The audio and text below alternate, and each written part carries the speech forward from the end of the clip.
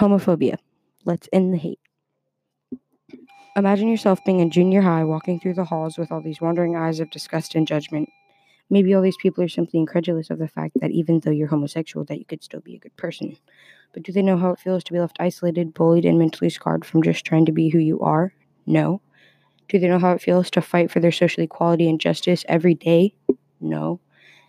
As being a part of the LGBTQ plus community, I know that it isn't easy to deal with all of the homophobic slurs and comments and trying to explain repeatedly that you will never change, you are who you are. But we stop trying to explain when we realize that people only understand from their perception of how reality should be. The widespread use of homophobic language is just said to be harmless banter, but it hurts. It's not harmless, it's hurtful and rude.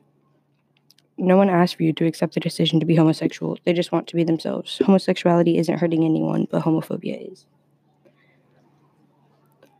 Homophobic bullying is still very prevalent in today's schools. Almost 2/3 of lesbian and gay pupils attending secondary school have been or are being harassed, teased, and bullied, all because they like the same gender. A gay teacher that was teaching at a secondary school recently resigned after receiving multiple phone calls from a religious couple complaining about how they didn't want their child to believe that homosexuality is acceptable and that the teacher should not be exposing them to that kind of mindset.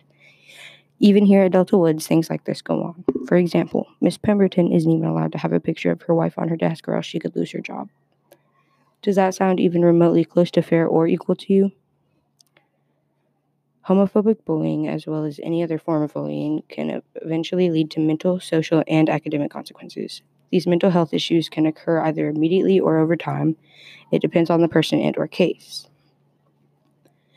The illnesses that can occur include increased anxiety and depression, and can also have other effects such as personal distress, substance use, somatic complaints, self-harm, and suicidal thoughts or behavior.